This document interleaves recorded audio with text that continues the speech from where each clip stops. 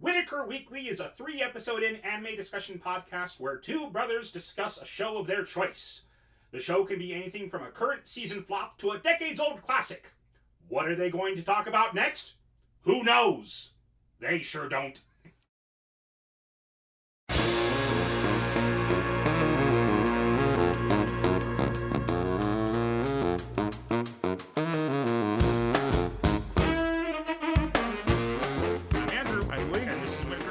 Let's get right into it.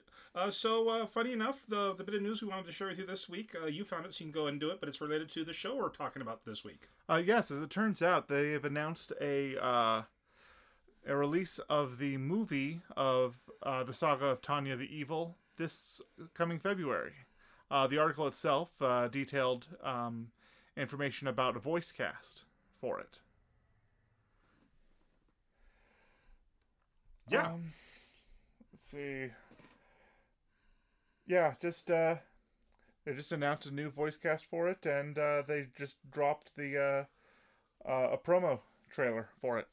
Good deal. They also had a promo trailer for the Konosuba movie, but really all it was some voice clips over like some panning shots of the poster, and I'm just like, that's a pathetic promo trailer, you guys. Yeah, that's what happens when trailers get so meta that they have to release trailers for trailers. Mm-hmm. Like, don't go that far, because where does it stop? Mm-hmm. Well, we will. Here's a trailer announcing that we will announce the date for the trailer in an upcoming trailer. All right. Anyway. Yeah. Let's get right into the show then. You bet. And like we said earlier, this week we were talking about the Saga of Tanya the Evil, and since you picked it, you get to go ahead and read the description. All right. Okay, so the Saga of Tanya the Evil. It is June of the year current era 1923. A young girl with blonde hair and blue eyes, Tanya Degorchov, has entered the final curriculum of the Imperial Academy and is training a 3rd patrol line in the Northern Military District of the Norden Military District, the Norden Theater, as part of her service to the force. Her training, the first step towards a brilliant career as an aviation mage, should have gone off without a hitch, but things took an unexpected turn. Okay, so take an unexpected turn. So this show starts off right in with the action with World War I style trench warfare. Mm-hmm. But for the educated viewer, it starts off in the year 1928, is what it says, and World War I ended before then. Yes. Yeah. So it's clearly an alternate world. Mm-hmm. And something that really caught my eye immediately was when they introduced the two magical girls. Mm-hmm. Tanya and her more innocent counterpart. Did you catch her name? Nope. Okay. I didn't keep track of the names this time. I just didn't have the chance to. So. Right. Well, her innocent friend is the first one to show up in terms of the magical girls. Like, everybody else is at ground troops, running out of trenches, getting shot in the head. Pretty standard PG-13 fare in terms of violence. Mm-hmm. And the animation style, everybody's got, the grim, stoic face of a war period piece. Except for the girl who's got big blue eyes. Huge. Massively big eyes. I mean, even for anime standards, they just were huge. Mm-hmm. And so it really kind of threw me off guard, and I thought, maybe there's something about being magical that was... what was going on here. And then when we introduced to Tanya, her eyes are just as big. But then a little later, we're introduced to male mages whose eyes are standard size. So it just seems to be these two girls have these massive, very expressive eyes. Yes. I'm trying to think if we've actually met any other women. Adults. So far. Adults, yeah. We find out that Tanya at this time is somewhere between the ages of 8 and 10. She's around 10. Yeah. Mm-hmm. She's around 10. Well, we know, okay. we know that in this incarnation she was born in 1913. Mm-hmm. Well, and this takes place and the episode starts off in 1923. So she's about 10. At least according to the description. Okay. Well, yeah. Okay. I don't. Anyways, let's just move on. It's hard for me to say that she was born in 1910 because 1913 or 1913 because what they usually show the timestamp at the beginning of a scene, not at the end of the scene. They showed that timestamp when she was a small child already, rather than she was an infant being spoon-fed. So I thought it was within that year. To me, they showed that timestamp at the beginning of the next scene, not the scene where she was born. They never actually showed a timestamp for when she was born. Not the day she was born, but she was an infant being spoon-fed. Yeah, and that was the timestamp for that scene. Okay, we're gonna have to disagree on that. So for me, the timestamp was at the beginning of the next scene, not during that scene. So anyway, so we see that there's the 4 mages they are currently putting up shields to defend themselves against enemy fire. Artillery shells, yeah, coming their way.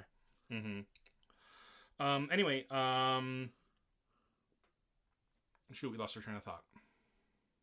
Well, no, so they're fighting in this battle, and Tanya's in charge. She's the commander of the unit, and the 2 adult male mages disobey her direct order to go and wipe out the artillery, which puts an obvious look of disgust and disdain on her face.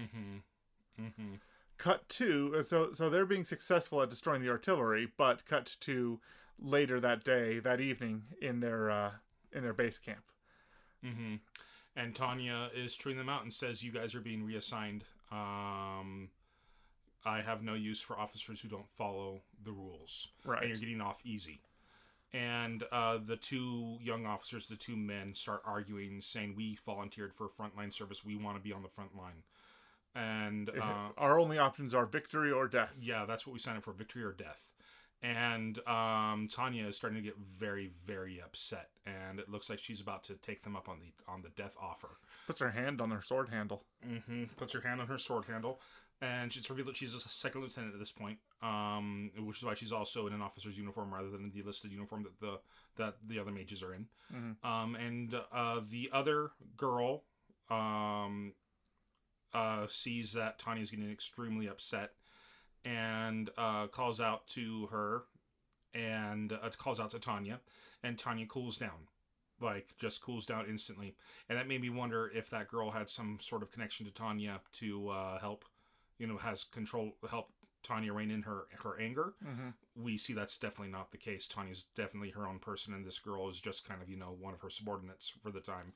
Right. But anyway, so she then says, "Well, I will go ahead and take your thoughts under consideration." We find out a little later that they were assigned to a bunker. They were assigned rear line bunker duty. Yes. Where they were a still shot of them playing poker and being incredibly bored. With a couple other infantrymen. And then we get Tanya, and the girl is exhausted. She's absolutely exhausted. Not Tanya, but the girl. Yeah. And she's fallen asleep on her feet. Tanya's, trying to keep her in line, telling her that she needs to get better sleep, telling her that she needs to eat more, and telling her that she needs to, she just needs to shape up. That this is the front lines. We can't have sloppy soldiers. That's right. And Tanya, she, and so there's the scene just following that was, the commander, gearing up for a major, assault of some kind, and there's Tanya suggesting that the girl mage being right before that, we see a scene where they're patrolling around, and then the girl mage falls out of the sky because she's too exhausted to keep flying. Right. And that's when Tanya sees what's happening, sees them gearing up for an attack or something, and turns around. And then we have the scene with them discussing. Yeah, and then Tanya outs her colleague as being too weak to be part of whatever this soldier is. She and doesn't just word it that way. She said that she's pushed herself to the limits and she can't function properly in the front lines now. Yeah. So, but the girl gets upset and demands to be included in this and says that she wants to be out there, which to me was throwing up, red flag death flags. I totally thought I was like, well, she's gonna die. But her hair wasn't in a ponytail over the left shoulder. Well, that's only if they're a mother. That's the mother is going to die. That's the mother is going to die haircut. That is not the cute protagonist is going to die. Yeah, that's not the cute friend of the protagonist is going to die. Not the Sachi haircut. No, that's not the Sachi haircut. Anyway, she's dead now. Sachi. Not like that dumb chick Sally. Sachi. It doesn't matter. It doesn't matter. She's dead now. Not like that dumb chick Sally. Sachi. It doesn't matter. She's dead now. Yes, we've said that 3 times now. Anyway, it's so horrible. Anyway, so yeah, the brunette with the big eyes demands to be assigned to this particular rescue operation because it is a rescue operation. There are men on the front lines that are under heavy fire and they need backup support, and that's what this is.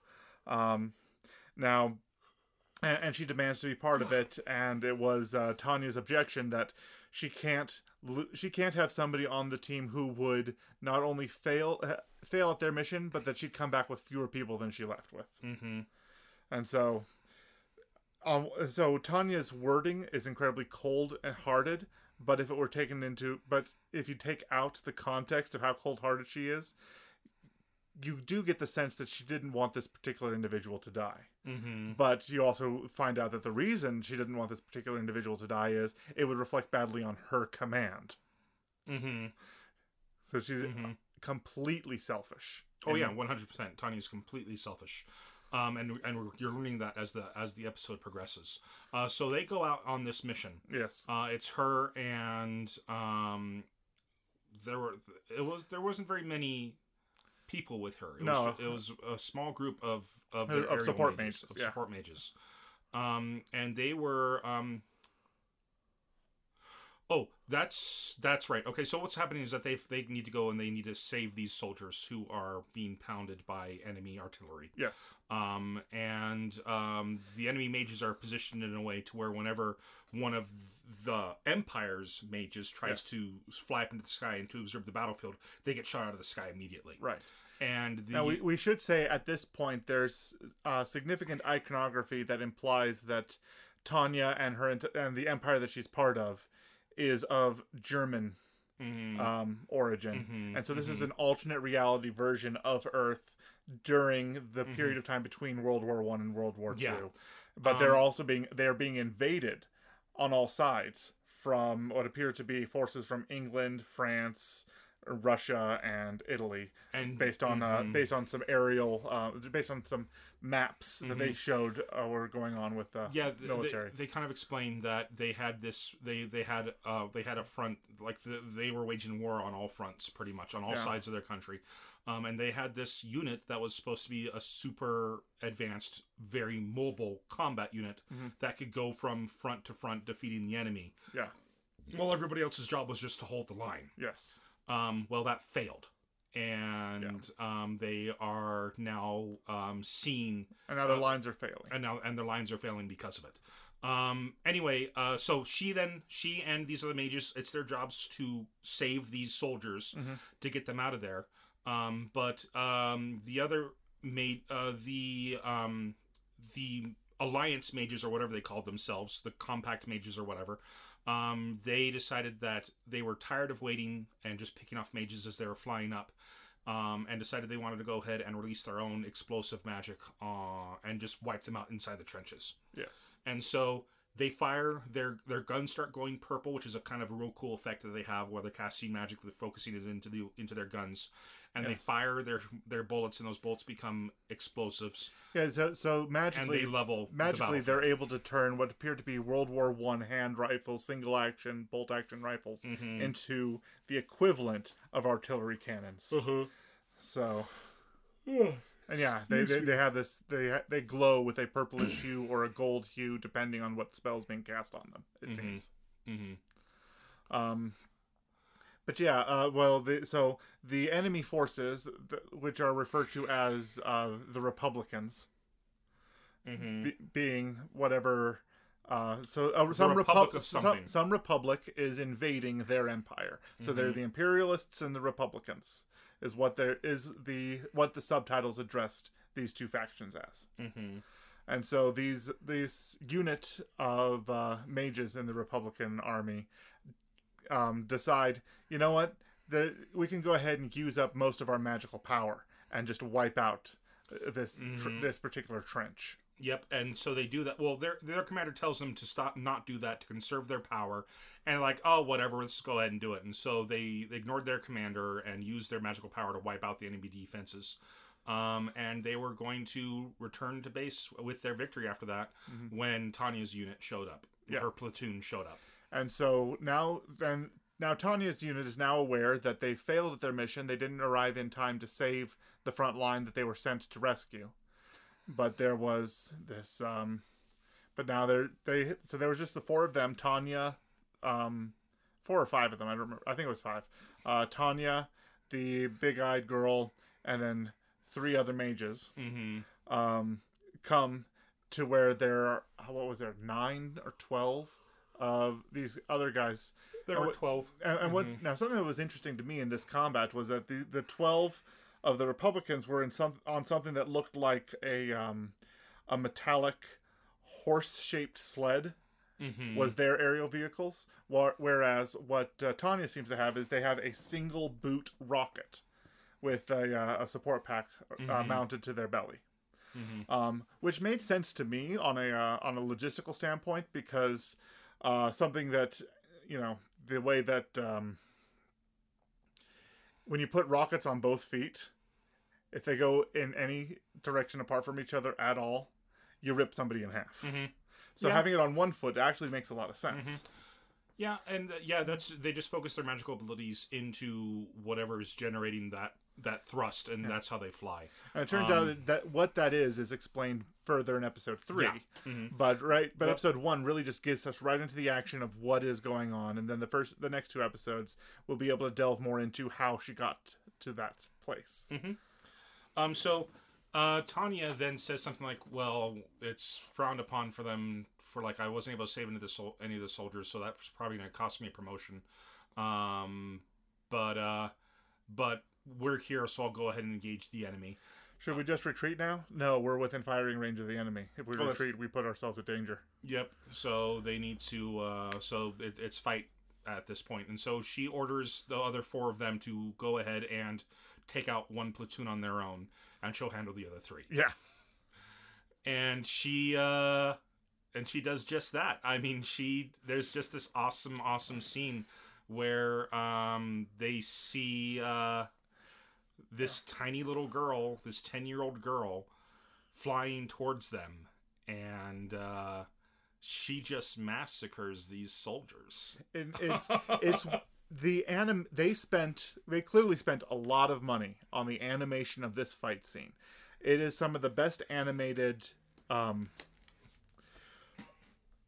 combat that I've seen. The aerial combat stylings of what was going on, the facial expressions, the motion, but they did such a good job of helping you keep track of where everybody was, even though everything was happening up in the sky, and it's very easy.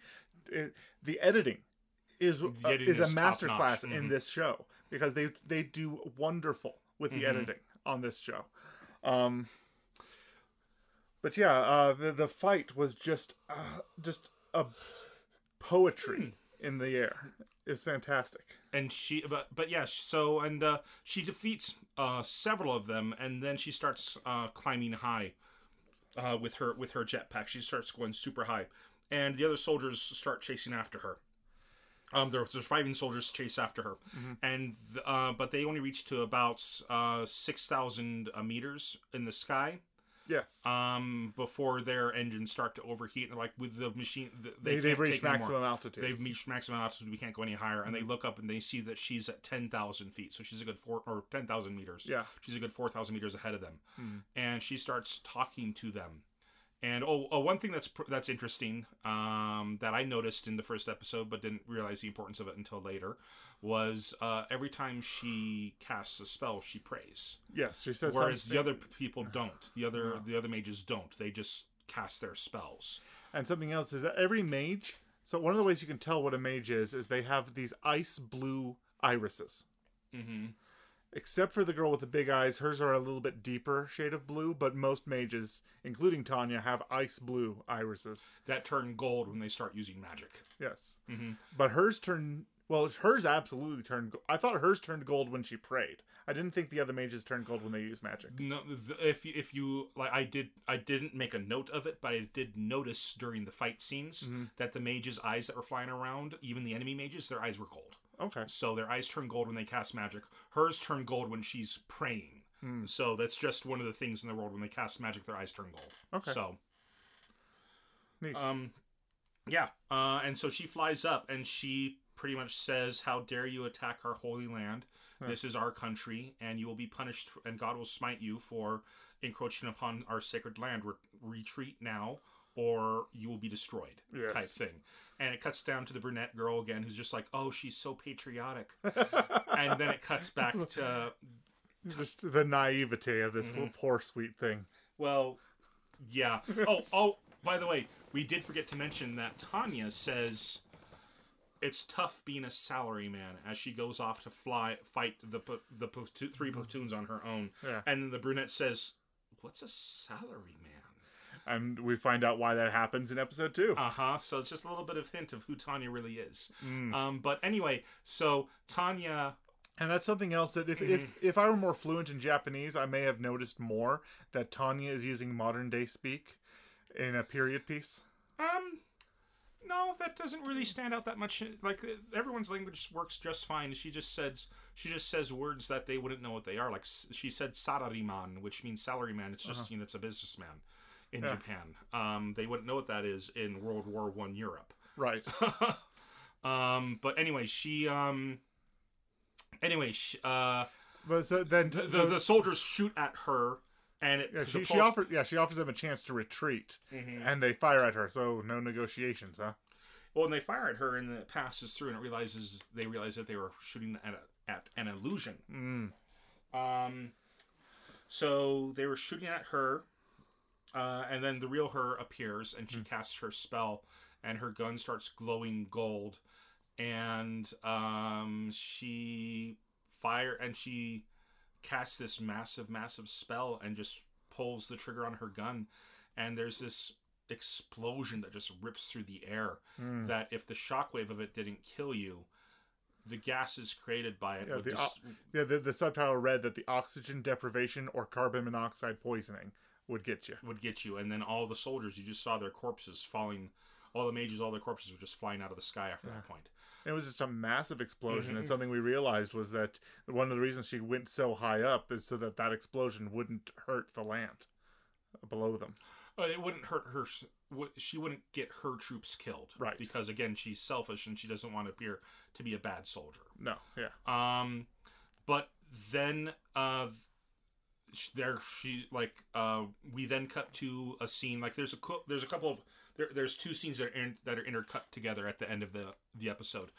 There's a scene at the camp where a commander is giving a letter to the brunette. He's saying that artillery shell hit the bunker that those two men were assigned to, and they're dead. And she's super upset about it, and she wants to know if Tanya knows.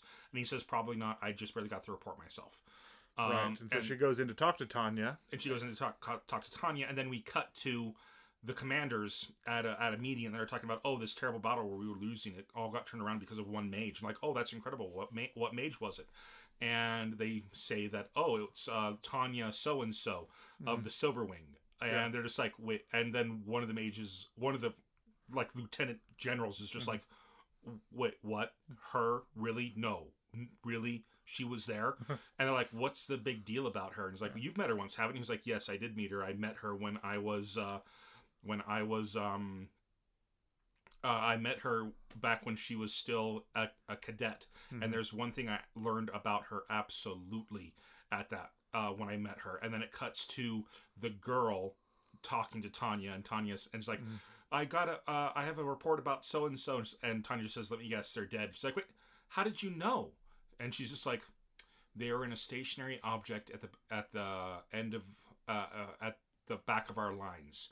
It was too good of a target for artillery to miss, for enemy artillery to avoid. And the girl's like, wait a minute, you knew this was going to happen, didn't you? You knew that they were going to die in there. And it cuts to Tanya grinning to Tanya looking to the side, and then it cuts back to that general.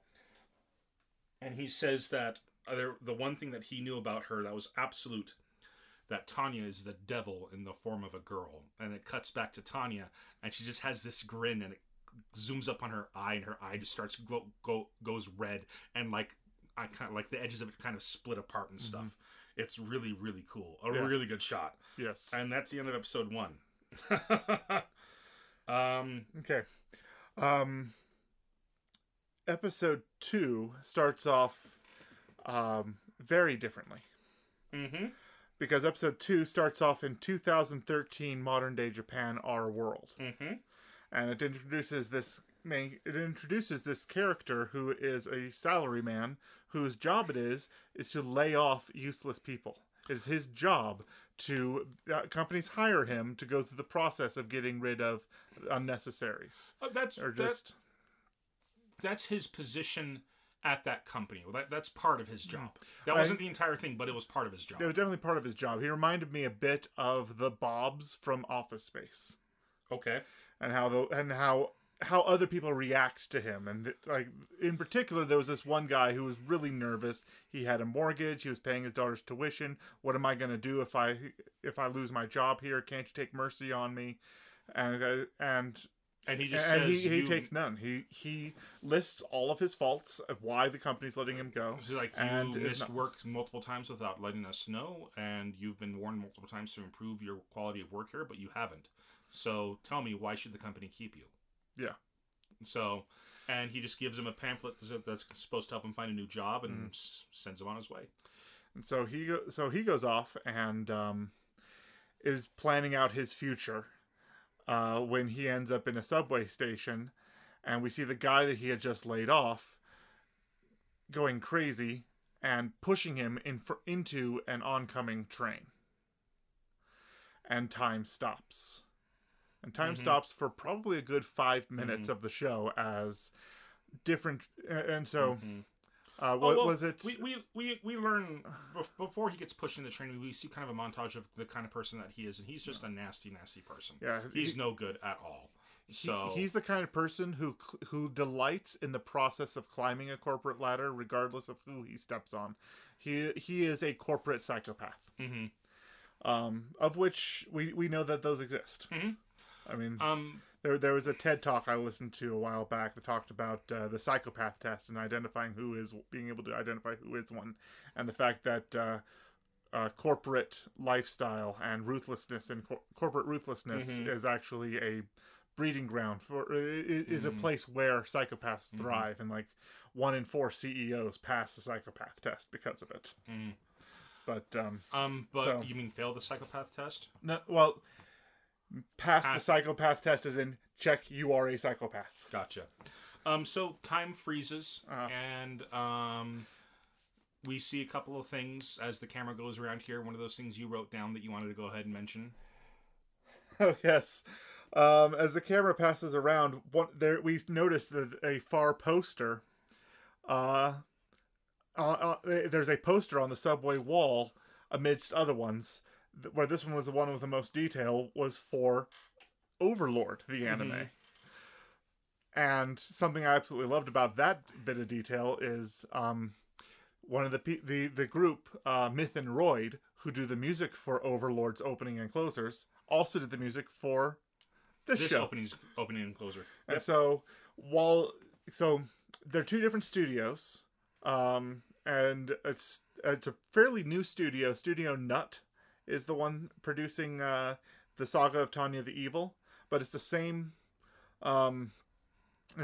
group is doing the music for both. Mm-hmm. And I'm just wondering what other carryovers they have, what other relationship these two studios might have with one another. Well, it's being made by Nut, but it's being produced by Kadokawa. Okay. And so it's a group parent company. So two different animation studios, but a parent company that. Well, Myth and Roid, that's just the name of a band. It is the name of a band, but you mentioned you mentioned a different company, Totokawa, I think. Kadokawa. Kadokawa. They're the ones who are producing it. Kadokawa, like they're a huge group. They're into anime, manga, books, a whole bunch of stuff in Japan. So the same parent company might have both IPs that are working on. Possibly. Okay. Possibly, I haven't looked it up. But Myth and Roid is just a band. I mean, it's not like they are contracted to do work for just one studio. No. So, but the fact that the poster is the poster for a different anime is in this anime, yes, implies. I'm not the band just happens to be a tertiary detail. Okay, that is where I got caught up because it sounded like we were still talking about the band and not the poster. No. No, with like definitely Overlord would be. I'm pretty sure it's Kadokawa that also does Overlord as well. Sounds right. So yeah. Who knows? Maybe it was subliminal messaging for an Overlord project coming up. Anyway, so you saw that, and then he has a conversation with a being that he begins to call Being X. Yes. Because he refuses to believe that God exists. Because he's of the personality that if bad things exist, therefore God doesn't exist. Right. Because God wouldn't allow things like this to happen. Juvenile thinking, but whatever. Anyway, he but he lists out all. What's great is that over the course of this conversation, he lists out all of his reasons for being an atheist and all the reasons that God can't possibly exist. And so God takes notes for all the excuses he gives and says, "Oh, so in order for you to believe in me, you need this and this and this kind of situation." And the guy's like, "No, I don't want to." Mm-hmm. So in order to believe in me, you need to live like this. Well, and God is is like his consciousness is going to person, to a bird, to the conductor, to the train driver. It's just one of those scenes where everybody's frozen, but at once one of the bodies starts speaking, and then it immediately transfers to somebody else. Yeah. Right next after that. Real cool stuff. Which reminded me of another TV series. What was it? Joan of Arcadia was a U.S. TV series where this girl it was a procedural where this girl had to solve some people's problems, and she spoke to God, and God was a random stranger. It was a different person every episode. It was a different actor every episode. It was just a random stranger would come up to her and then say something, and then she would know it was God talking to her. Gotcha. And the opening credits song was Alanis Morissette's "What If God Was One of Us." Okay. So it was in the same vein of that kind of a show, but for this given scene and all these and yeah, the biggest thing is that even while he's talking to him, he denies the existence, and the entire crowd turns and goes, "What?" Like multiple heads at the same time. Like up to this point, it was one person at a time. As he is talking with God right now. He accuses him of being the devil and not God, because only the devil would take pleasure out of a world like this and a situation like this. But he's like, but I refuse to acknowledge your existence. And like every single head in the crowd turns to him and just says pretty much, "What?"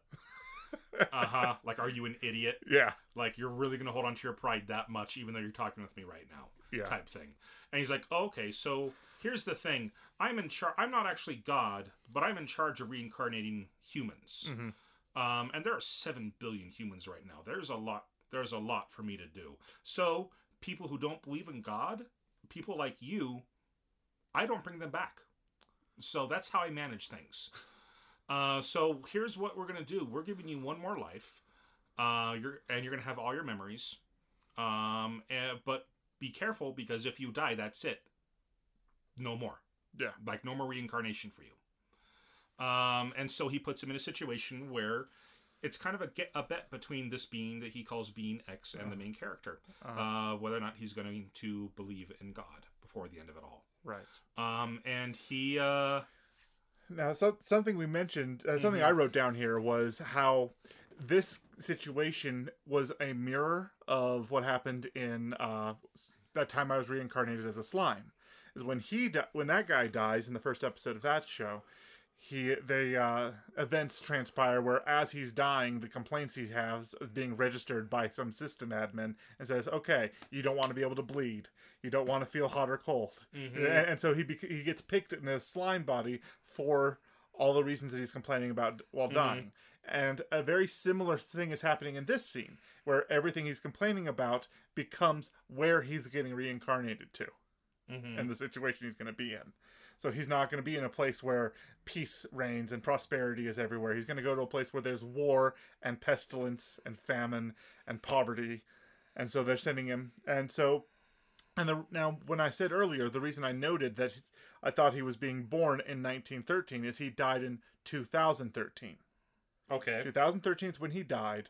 And then cut to 1913 of this parallel universe where he's being spoon-fed, but he's now a little girl being called Tanya-chan. And so I thought that was the indication of... And no, they did show... They didn't show a birth per se, but they showed the opening of eyes and baby crying. Yes, they showed the opening of eyes, they showed baby crying, and then they showed her being fed, and then it cut outside of the orphanage where she's being raised, where Tanya's being raised, and that's when it gave us the timestamp. Then as soon as it gave us the timestamp, it went back into her being older. That's what was throwing me off with the entire thing. Because timestamps happen at the beginning of scenes, not at the end of scenes. At least if they're done properly. Sometimes. Most of the time. Absolutely most of the time. At least 99.9% of the time, yes. But sometimes they introduce you a scene and then they establish. Okay. Well, and I'm thinking of them doing that as well, but they don't. When they do that, they don't jump forward in time right afterwards. Which is exactly what they did just then. They do jump forward a couple years where she's maybe 3 or 4, and she's in the orphanage, and the nuns are having a hard time keeping financially supporting the orphanage, and there is a great difference between the rich and the poor, and the poor are becoming more and more angry with their lot in life, and that anger is the societal precursor to war. Is when a people is that angry. Is the thing that he said. While people were marching in the streets saying "down with the enemies of the empire" and yeah, okay. So he then learns that magic exists in this world, and they test him at whatever age, or she learns that magic exists in this world, and then she learns that she has an incredible ability with magic at a very young age, and she also learns that in this country, and this is where she learns that the world is like, this is pretty much an alternate history Earth, where it's after the time of World War II, World War I already, but the war hasn't happened yet. Yeah. And she learns that in this country, all mages are conscripted into the military at some point. Yeah. At some point, they have to serve. And so she decides, rather than being conscripted, she's going to go ahead and volunteer. At the age of 9. And she then leaves. She goes up to the recruiter. To the recruiter, and the recruiter's like, "Why does someone so young want to serve?" And she just pretty much tells him, "It's because I've made my choice that I want to defend my country." The subtitle I read, "This is the only path available to me." Yeah, this is the only path available. I thought about it. That's right. That is what she says. This is the only path available to me. Because she's an orphan, she doesn't have any other prospects. Military service is the only way she has to getting a life for herself after. And so she joins, and they show a shot of her, this 9-year-old little girl, surrounded by adult men who are going through officer training. Basic training, yeah. Basic training. And she does extremely well with magic training and all this stuff.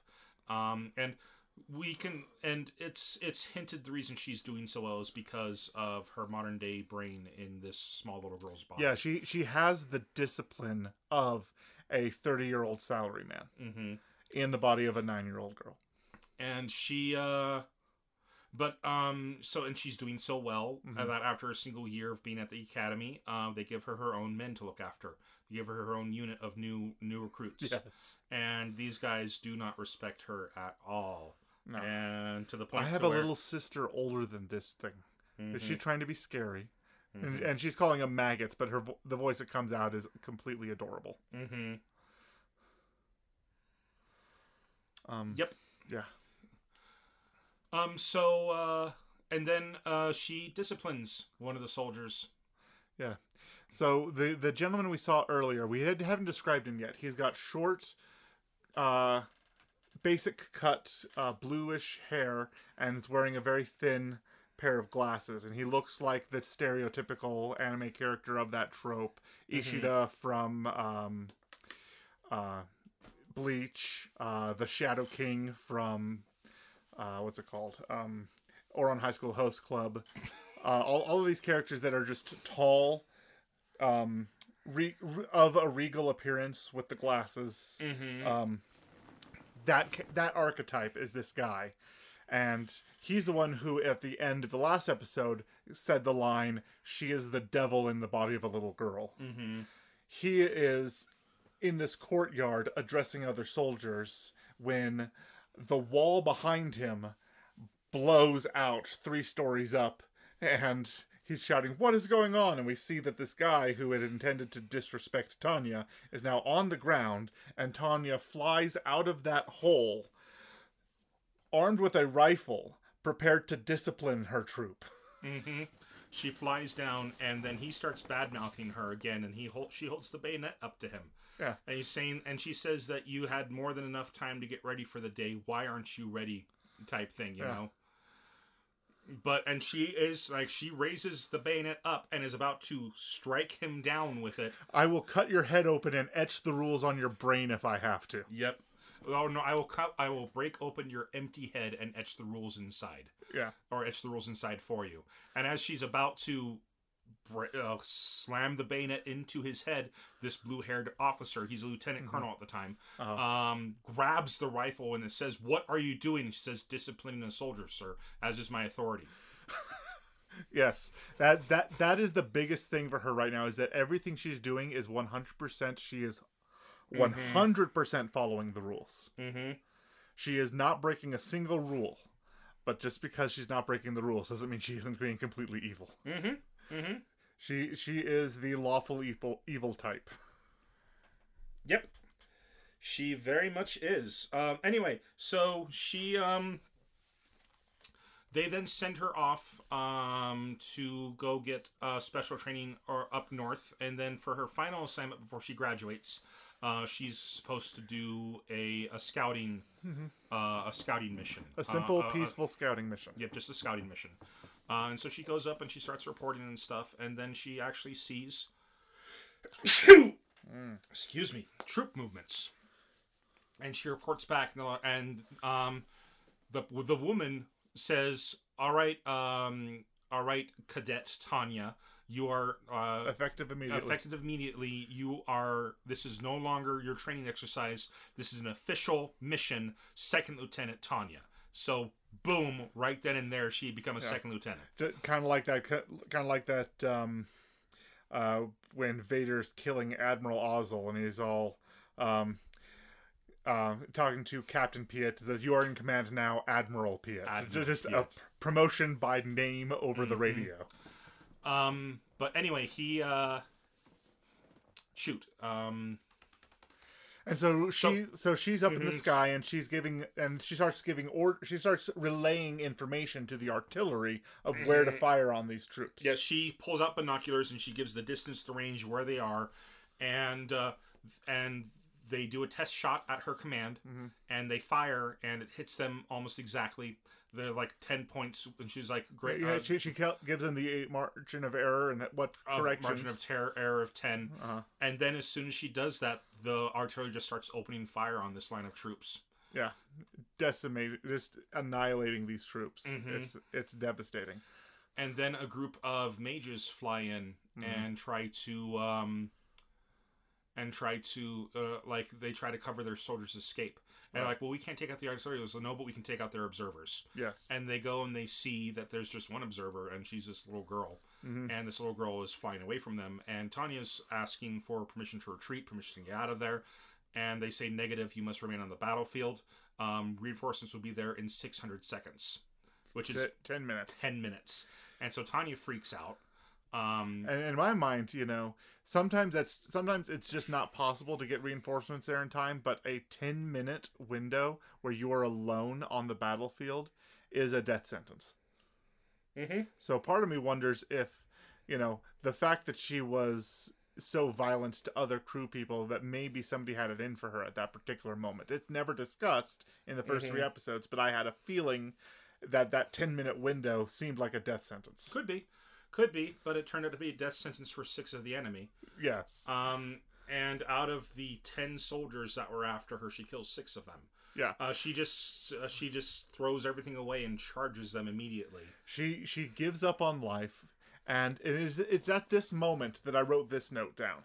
Her eyes get a certain level of crazy in her. She drops her radio and any unnecessary equipment on her and gets her gun ready, and her eyes go absolutely crazy, and it reminded me of some scenes from Code Geass where Jeremiah, called Orange by Lelouch,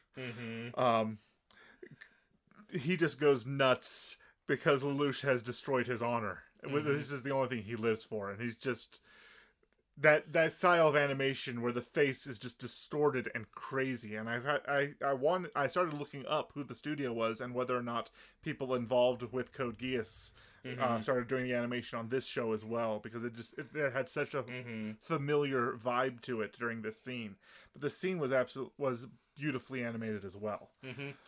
She's able to because she's so much smaller than them. She's not as big of a target that they're used to hitting, so it's harder for them to hit her.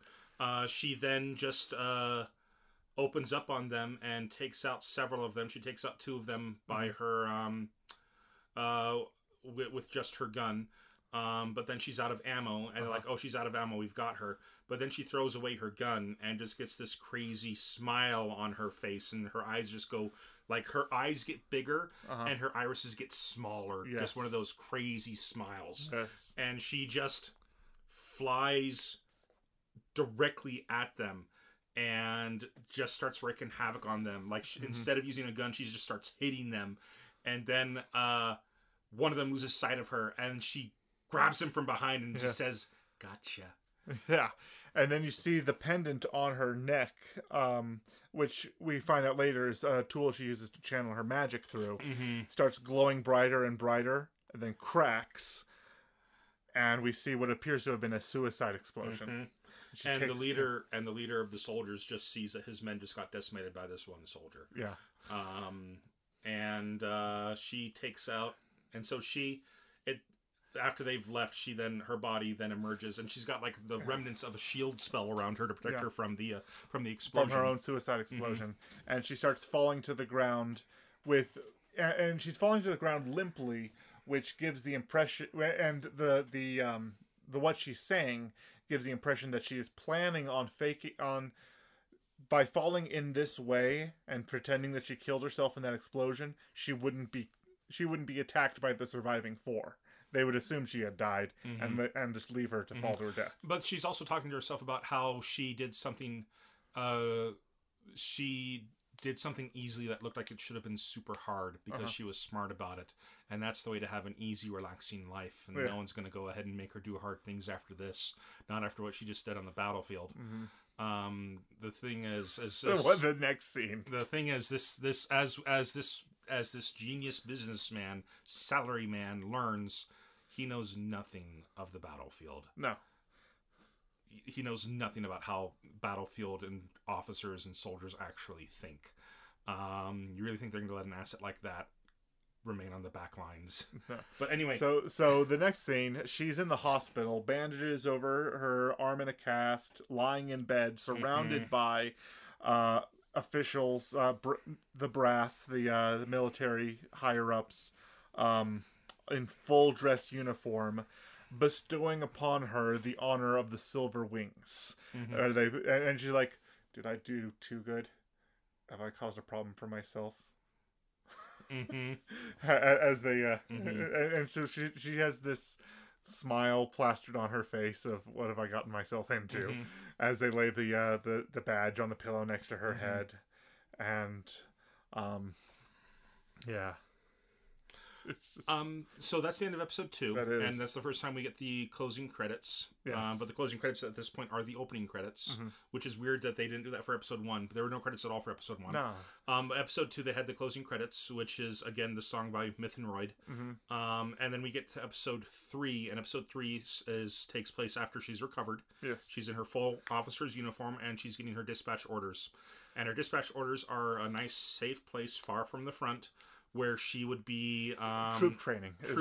Troop training. Yeah, she's being assigned drill sergeant because she is considered an ace, and it would just be bad for him to have a 4 confirmed kills, 2 suspected unconfirmed kills. Yeah. So that's 6 kills. Then, so in her first mission, and so she's regarded as an ace, and she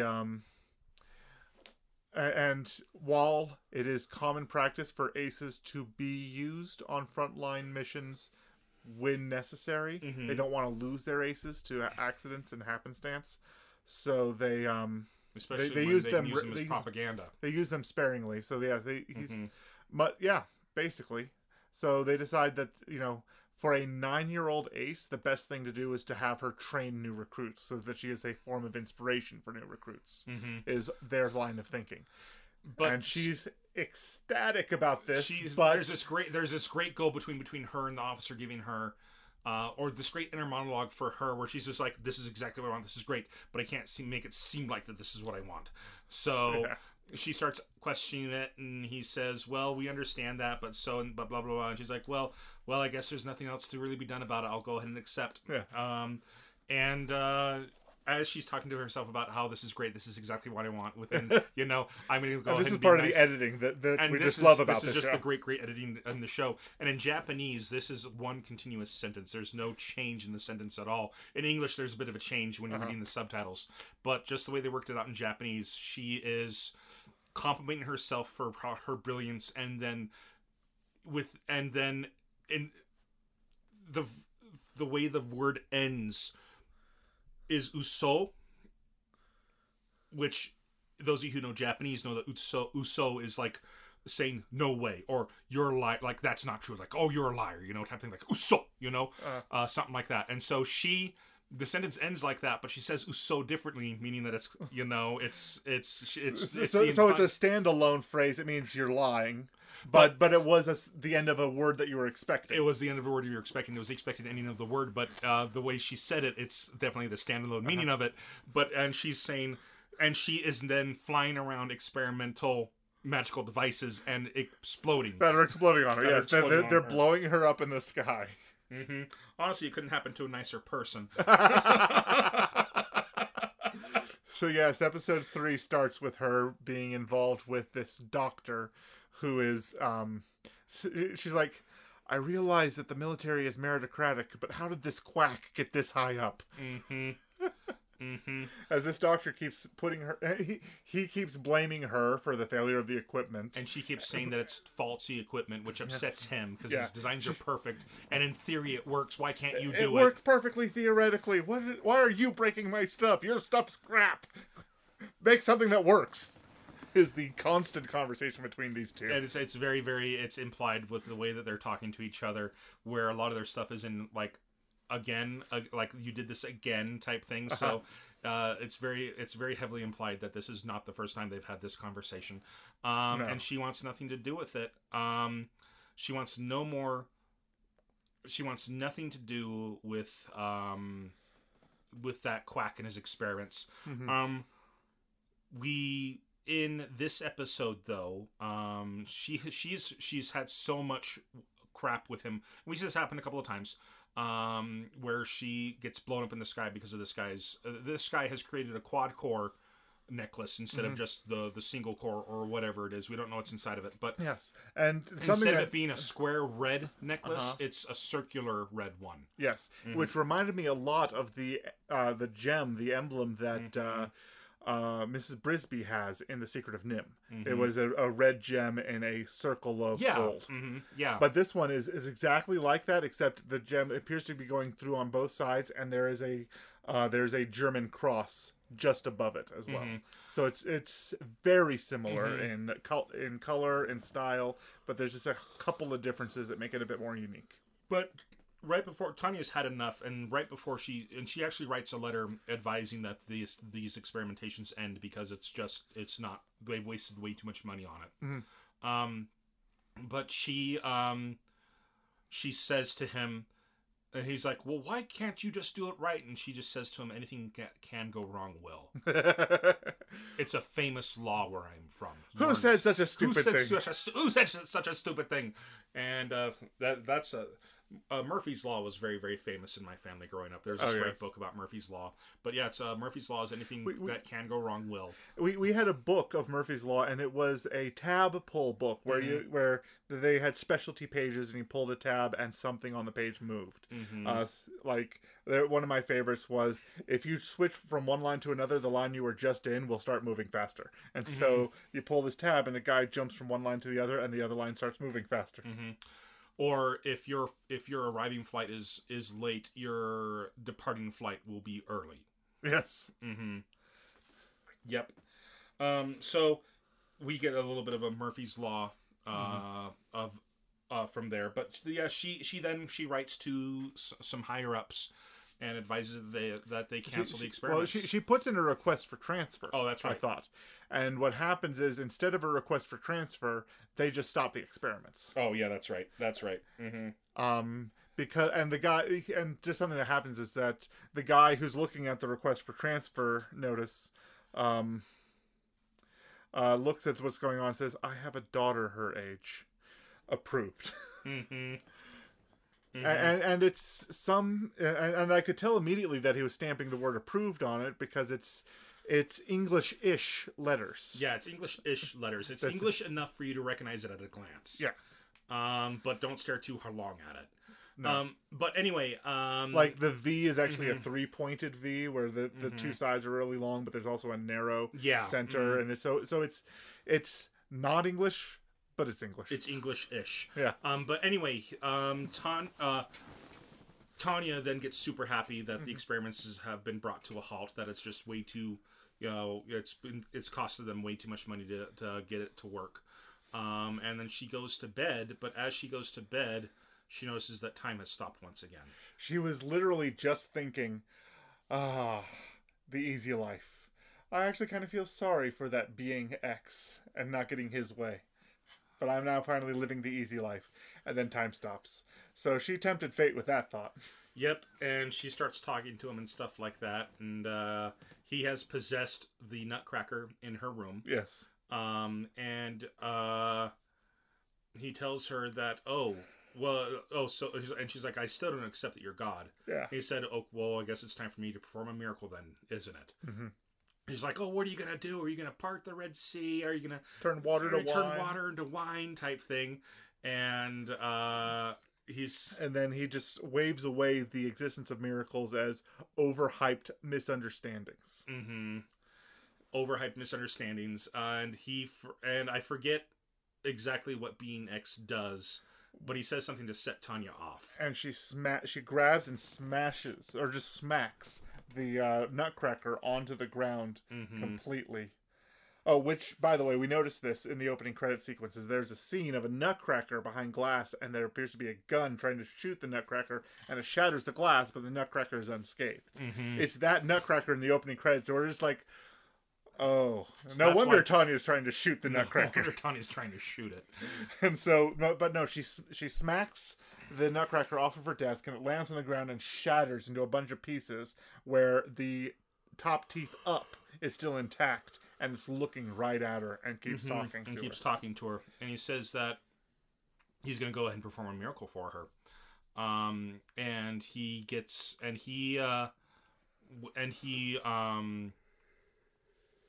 then Tanya wakes up, and she looks at her desk, and she sees that the Nutcracker is just fine. Yeah. But she walks over, and she sees a piece of paper beneath the Nutcracker. And on the piece of paper, it says... the title of the episode, which is... Deus Lo Vox.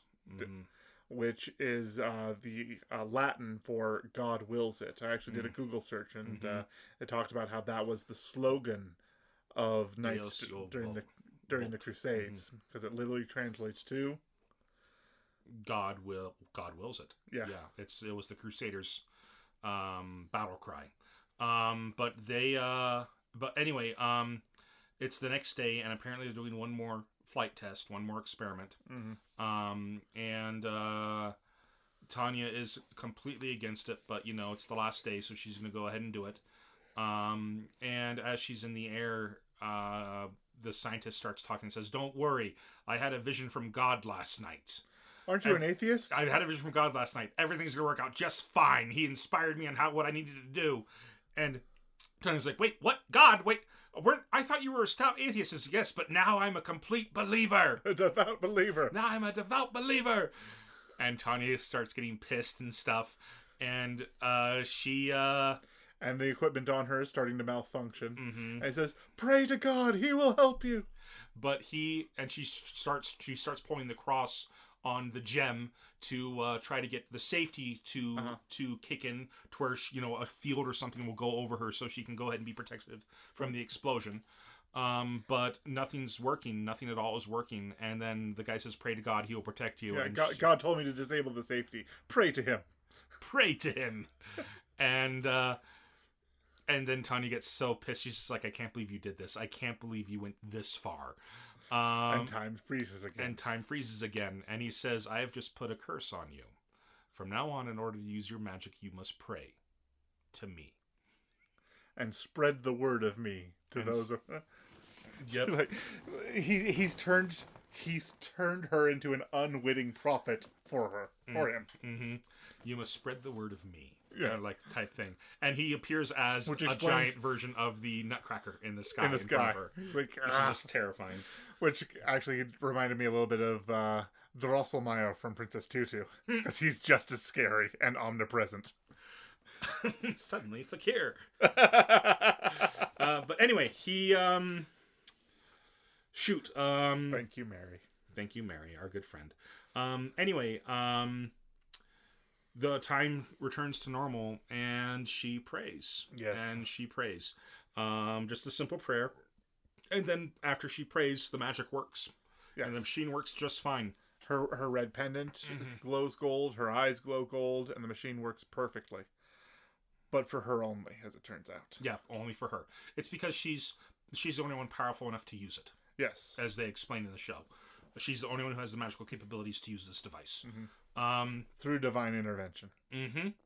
And that's the same circle that she was writing in the first episode, rather than the squares like the other mages were writing. Yeah, so we're establishing why she prays, where she got some of her abilities from, how she is as powerful as she is. Did we mention that she prays in episode 1 in order to cast her spells? I'm pretty sure we did. Yes, we just do. wanted to make sure. That she made a big prayer just before annihilating the 3 units. And then she gets called, and then after that experiment and the success of the experiment, we see it cuts back to the now, and she's just received orders to go to the capital. And she gives orders to... she apparently has pulled some strings, and she has now put the brunette in the officers... Yeah, the big-eyed brunette. The big-eyed brunette. She's put her in the officers' training program, and the brunette is suspicious. Yes. And she says to her, "This isn't going to end with artillery firing on me, is it?" And she just shrugs it off in disgust. Like, how dare you ask me that question? But anyway, Tanya then gets on the train, but there's a bit of a flashback. There's a scene between her and the commanding officer. There's a scene between her and the brunette again. And I just wrote down the brunettes for one of my things about the show was the brunette's going away present, where she gives her this lovely, lovely dress and says, "This would look so good on you." And Tanya's just like, "You realize that you're a fully grown woman and I'm a child." Yeah, right? what the way it's shot is it demonstrates that it just reminds us the brunette has breasts and hips, and Tanya's still 10. It's like This will never fit me. You're a growing girl. It'll fit you eventually. It'll fit you eventually, but yeah, Tanya is just like, you realize that you're a fully grown woman and I'm still a child, right? You know, something like that. You're a growing girl. It'll fit you eventually. But yeah, it's just an adorable scene from a pure-hearted girl. But Tanya's been ordered to come to the capital, and again, she thinks it's the start of her easy life, the life of a soldier living in the capital. Yes. But we then see at the end of that episode, one of the generals, a man in gray hair, who we've seen throughout the first couple episodes. Yes. He has pulled out a file, and that file is titled. Well, he's got. They're trying to set up a special unit. They were talking about some that. One of the other generals, they're going to reform the unit that defends their borders. They're still going with their plan of entrenching in along the borders to hold off the enemy, and the super mobile unit they're trying to reform. That is what they're planning on doing, and they've got this file of candidates for the super mobile unit, and one of those files on the back has Deus Lo Volt written on it. God wills it, and he pulls it out, and it's Tanya's sheet. So it's as though God himself put her name into this particular unit because she thought she was getting an easy life. And God's like, nope. And that's where episode 3 ends. And then we finally see the closing credits for the first time, which is I think, is it the same song? It's a different song for the closing credits. At least I think it is. Anyway, it's still Myth and Royd, and it's one of their classic style, and it's great. The montage of just different crazy shots of her, and some of them, I swear, some of them are images direct from manga covers or graphic novel covers. They could because I think I've seen them. I think I've seen those covers, and they looked familiar. Okay. Anyway. That's it for Saga of Tanya the Evil. I would like to watch more. It's very engaging. It's got my interest. It's a great pacing in the first 3 episodes. There's not a moment of dullness. And I know exactly who I'm going to recommend this to. Our friend Lee. Oh. She is a tiny girl. Yes. She is tiny, but she refers to herself as an evil overlord. She does. Her seeing a show about an evil loli will probably delight her. It probably will, to be honest.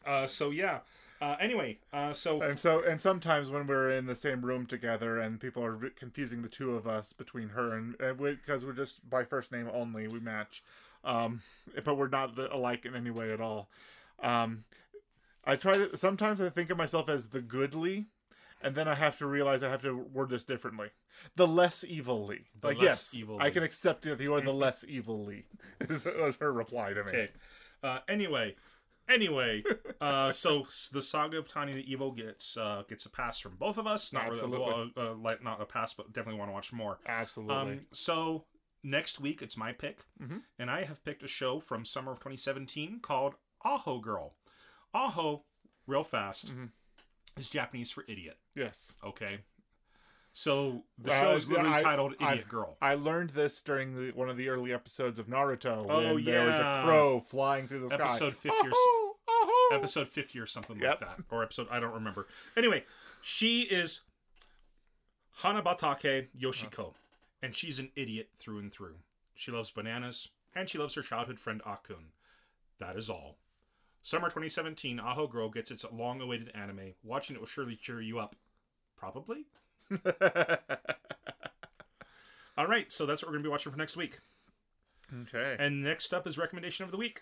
So I can finally recommend this because I finally gotten to play it. I've been wanting to play this ever since it came out, and things have finally turned around for me. I got a Christmas bonus at work where they gave me a gift card to...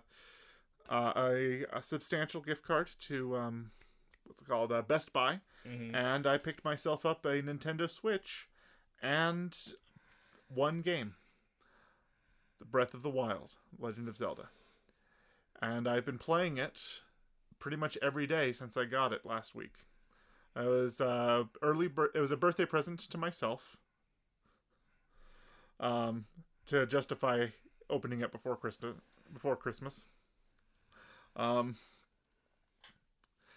And I've been playing it pretty much constantly. I'm struggle, and it's been interesting. I've struggled with it at first because, every Zelda it's game. Such a different Zelda experience. It is. I mean, it's the old Zelda games were very, back. It's really pulling back from its roots. The promise that I heard from you particularly, but from different things that they've said, was that Breath of the Wild was going back to the original Zelda, where it didn't really. You were no longer stuck on a linear path level to level. You were allowed to completely explore a wide open world and try to complete levels in whatever order you could. Now, in the original Zelda, there were levels that said, okay, this is now level 1, this is level 2. And to be honest, whenever I played it, I always beat it 1, 2, 3, 4, 5, 7, 6, 8. Because 7 was easier for me than 6. 6 is full of whiz robes. It is. 6 is awful. It's such a terrible dungeon. I was just needed that extra heart container to get through 6. 7 wasn't so bad by comparison.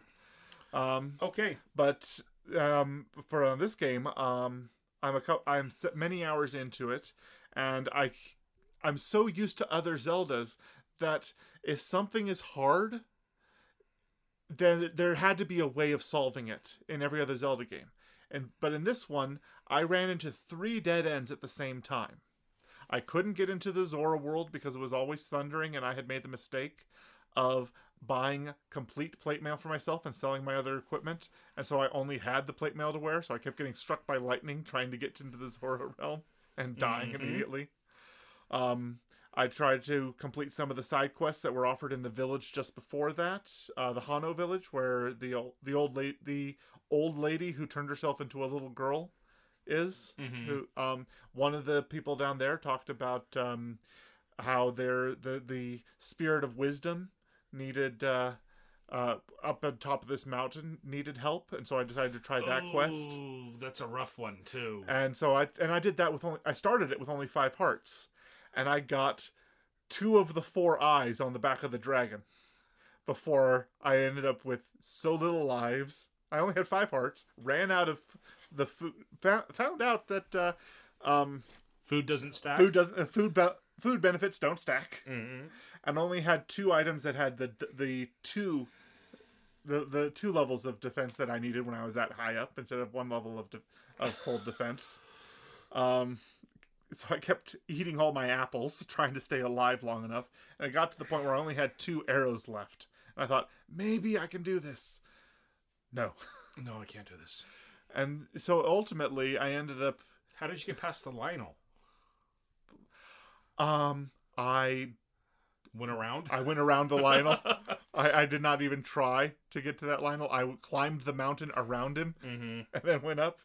That's what I did. The Lionel's still out there. He's still alive, and never. I approached when I finally got the champion armor and could see hit points on creatures, and I took one look at that Lionel, and it had a number in like the 2600 hit point range. I'm like, going around, climbing a sheer cliff and going around. Just wait until you fight the silver Lionel. Well, the weapons I'm getting right now, like the most powerful weapon I've gotten is a number of 36. Yeah. I'm nowhere. I'm nowhere near the level I need to be to beat some of these things. But no, I was able to finish the Zora quest, and take care of that dragon today. Good deal. So. So now I'm kind of wrapping up the little areas that I've opened up, and I'm looking forward to expanding into the world. And in fact, I just tamed my first horse too. Nice. Which you saw me do earlier. Well, I saw you riding the horse. I didn't see you tame it. Well, you had walked in right after I got the saddle. Gotcha. Okay, so that's it for recommendation of the week. It's time for creator shout out. It's my turn. Go for it. And I'm going to go ahead and shout out. This isn't really a creator, but it's somebody who I follow on Twitter and think that he does some good work. This is Wario64. Wario64 on Twitter. All that he does is he posts deals for video games and things like that. It's just a super simple thing at Wario64 on Twitter. And if you're interested in getting good deals on video games, follow him, and he'll just send out info on deals and stuff. Fantastic. So, yeah. All right. Well, thanks so much for listening in this week. If you listened to it on YouTube, please feel free to like this episode and subscribe to our channel. If you like what we do and want to support us, please spread the word of our podcast or even support us on Patreon. Where can they find us on social media? On our site, WhitakerWeekly.com, we currently have links to our Facebook page, Twitter account, Patreon page, and YouTube channel. We encourage our listeners to follow us on the social media platform of their preference, and if there's one we're not on yet, please reach out to us on one of the ones we've mentioned, and we'll broaden our scope to include you. All right, well, I want to go ahead and give a shout-out to Ben Coombs for providing the artwork for our podcast. And another shout-out to Brasmataz for their song Dreikolk, which we use for our opening and closing credits. All right, well, that's it for another episode. I've been Andrew. I've been Lee. And this has been Whitaker Weekly. You guys have a great week.